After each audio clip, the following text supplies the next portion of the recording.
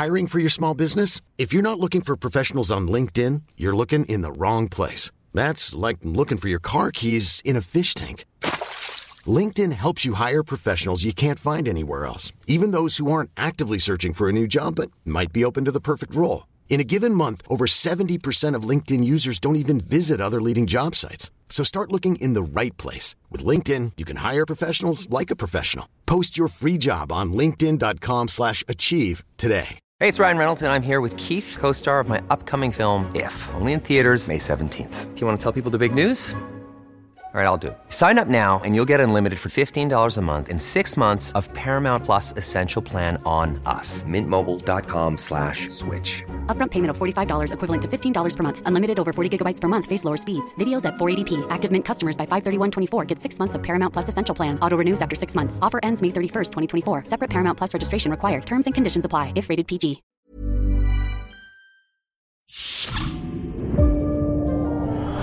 Type. Oh, hello there, everybody. Trek Culture's Adam Cleary here, and with extreme apologies in advance, I've been doing some thinking. Yes, I know, this never ever ends well, but I was doing some thinking, right, and I thought that Star Trek might have a prestigious honour amongst all fictional works. I think it has the most expanded and the most adventurous and the most wide-reaching universe ever created. Now, a lot of people will say other shows, they'll put their favourites forward for this particular honour, but I just think Star Trek, given that it's been going since the 60s, has multiple different series, dozens of films, different timelines, so many different shows, so many different characters, so many different things, nothing quite gets that close. Like, we must be getting on for like 800 episodes of television, plus like 12 films, comic books, graphic novels, everything, and it all combines in the same wonderful, rich universe. Now,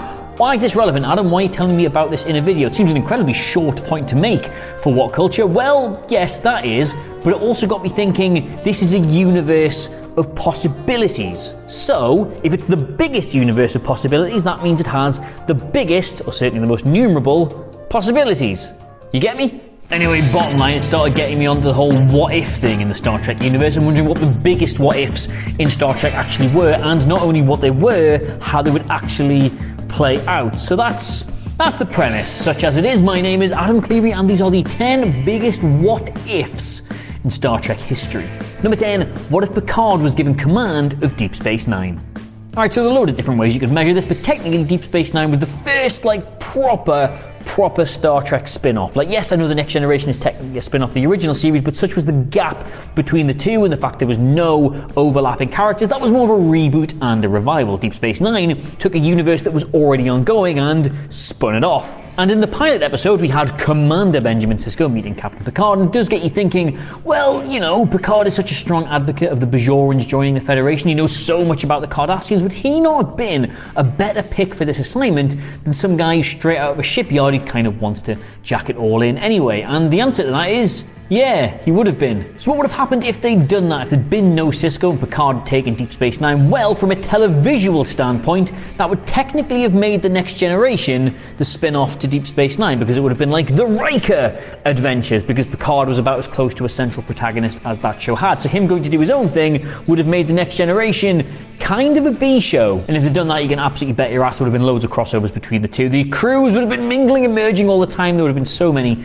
joint storylines, kind of like the way Angel was always really obsessed with Buffy, that kind of thing. It wouldn't have been the two standalone icons we ended up getting. And I'm just going to say it, Deep Space Nine with Picard in charge would have been, from a narrative standpoint, bad. The whole reason it works is because Sisko was such a flawed character. How he is not only the greatest captain in Star Trek history, as I've discussed in a video, but also so fundamentally human. He has to grow and evolve with the changing circumstances. Picard was just the man. You throw him into that situation, it would have been pretty cut and dry and pretty boring as a result. And without getting into the whole thing about Sisko being the emissary to the prophets and thus always being destined to fix Bajor, I would have quite liked to see Picard versus Gul Dukat as a long-running thing. That'd have been nice. Number 9, what if the Deep Space Nine wormhole opened into Borg territory in the Delta Quadrant? Everyone would have died, basically.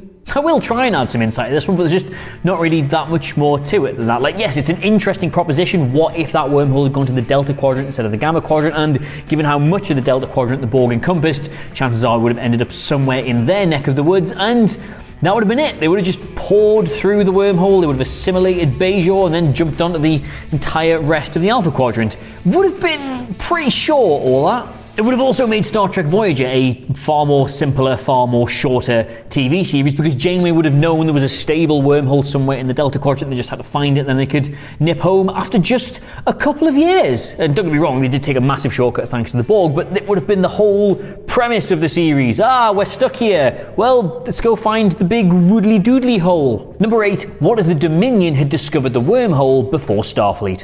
When we start Deep Space Nine, the Cardies, can I say Cardies? Is that racist? Can you be racist about a fictional alien race?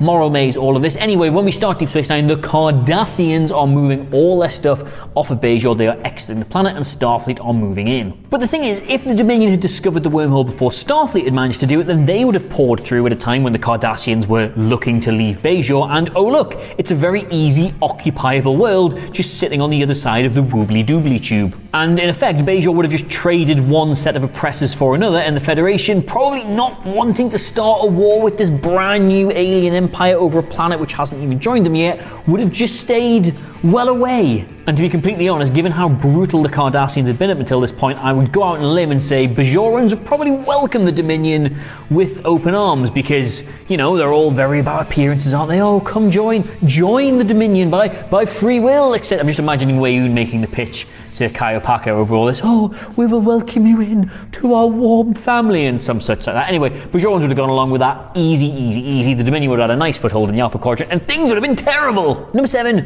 what if the rest of the Star Trek franchise had Discovery's spore drive?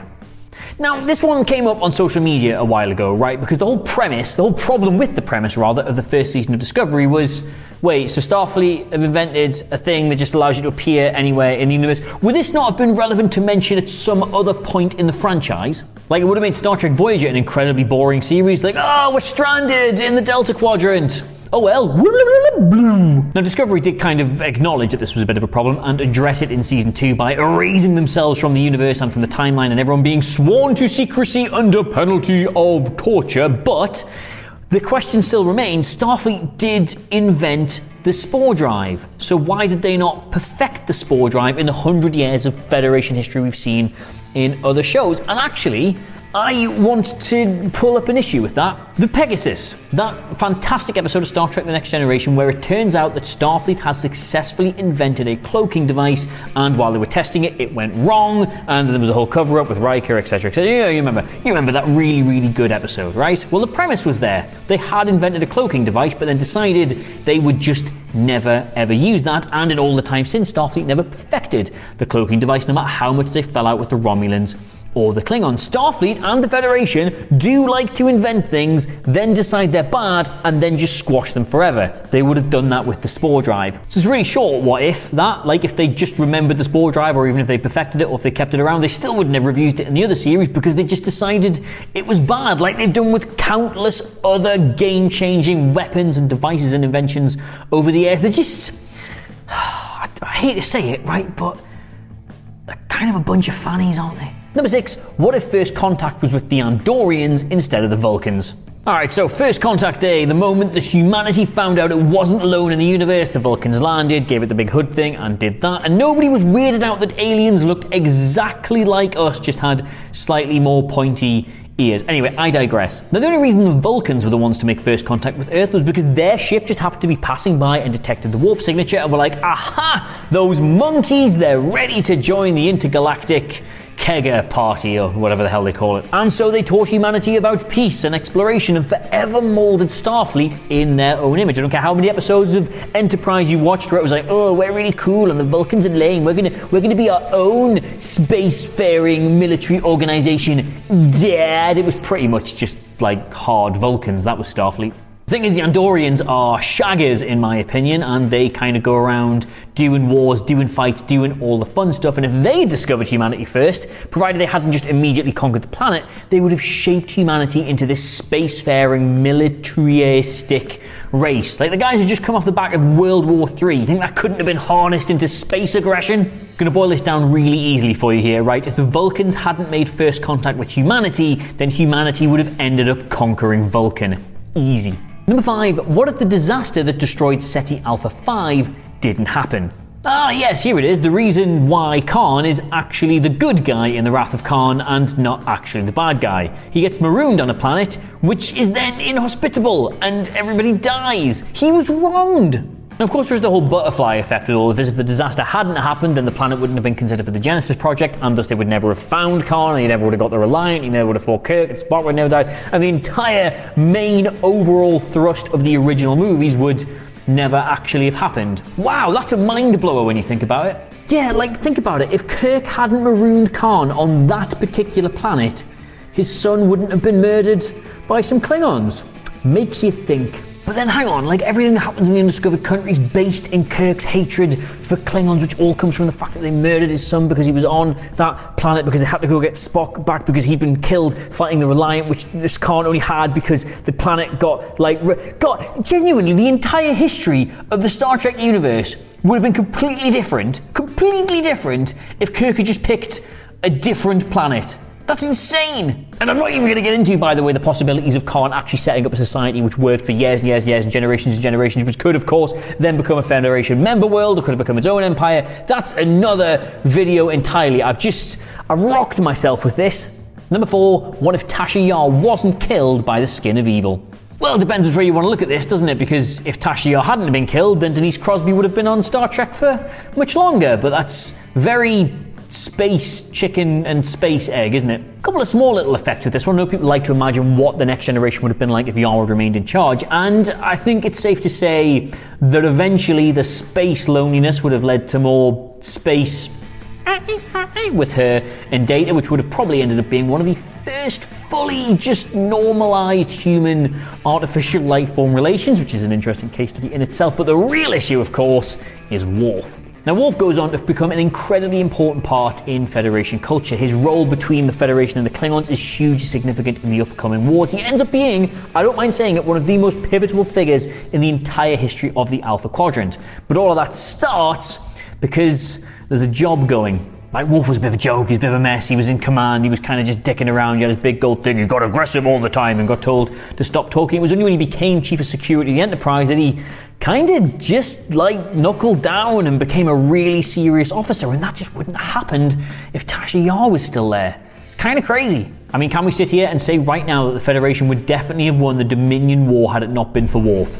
I don't think we can rule that out. So if Tasha Yar hadn't died on that planet, you might all be speaking Jem'Hadar right now. Number 3, what if Shinzon did kill Picard in Star Trek Nemesis?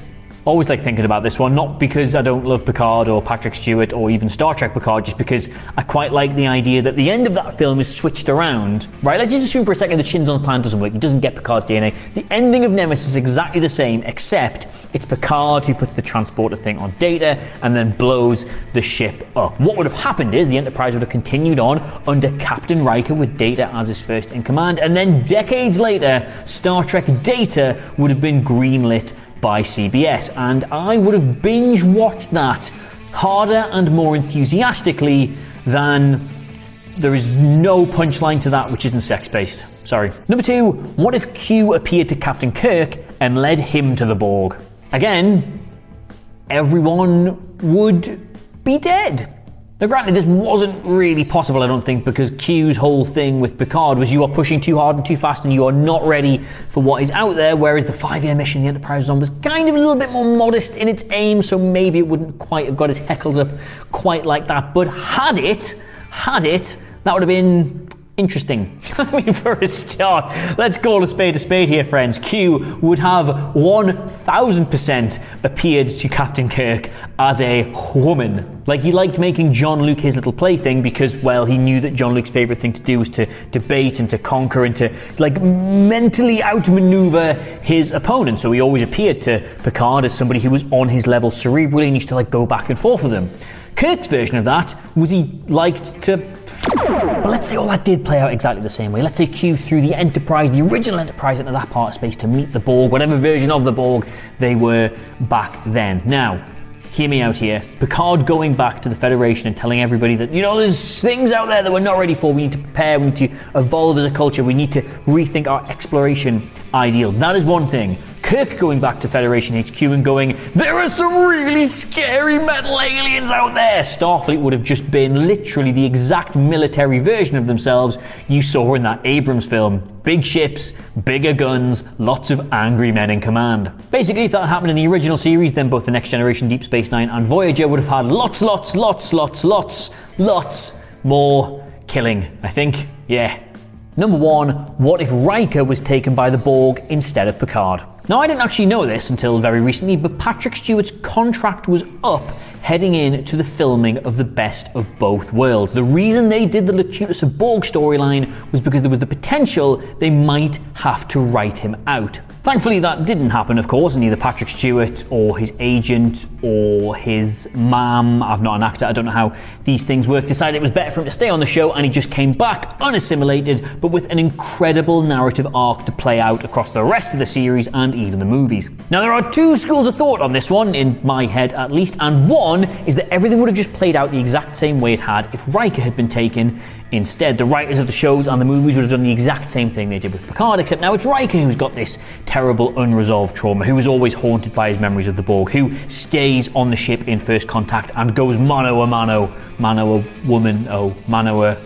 roboto thing with the Borg Queen. That's number 1. Number 2, and the one I actually like, is that Picard, not being such a goddamn sap, wouldn't have bothered trying to rescue him. And if they hadn't bothered trying to rescue him, he's gone. We cannot put the life of one man in front of the lives of the entire Federation, or something like that, and just gone and tried to kill him. That wouldn't have worked. The only reason they stopped that Borg cube over Earth was because Picard, in his Borg mode, managed to make them all go to sleep. So if he hadn't done that, then Earth would have been assimilated. And that's the end of the Star Trek franchise. After 3 seasons of The Next Generation, which is grim. And then, of course, there's the other issue where if the Borg Queen is looking to seduce somebody on the Enterprise to further her evil assimilation goals, you wouldn't go for Data, would you, if there was still loads of bits of Borg in Riker? Riker would put his bits... That's the joke! You get the joke, Jamaharon! Ever catch yourself eating the same flavorless dinner 3 days in a row? Dreaming of something better? Well, HelloFresh is your guilt-free dream come true, baby. It's me, Keke Palmer. Let's wake up those taste buds with hot, juicy pecan-crusted chicken or garlic butter shrimp scampi. Hello Fresh. Stop dreaming of all the delicious possibilities and dig in at HelloFresh.com. Let's get this dinner party started. Planning for your next trip?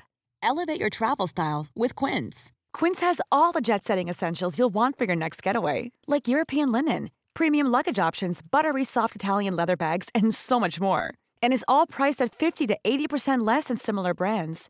Plus, Quince only works with factories that use safe and ethical manufacturing practices. Pack your bags with high-quality essentials you'll be wearing for vacations to come with Quince. Go to quince.com/pack for free shipping and 365-day returns. Imagine the softest sheets you've ever felt. Now imagine them getting even softer over time. That's what you'll feel with Boll & Branch's organic cotton sheets. In a recent customer survey, 96% replied that Boll & Branch sheets get softer with every wash. Start getting your best night's sleep in these sheets that get softer and softer for years to come. Try their sheets with a 30-night guarantee. Plus, get 15% off your first order at bollandbranch.com. Code BUTTERY. Exclusions apply. See site for details.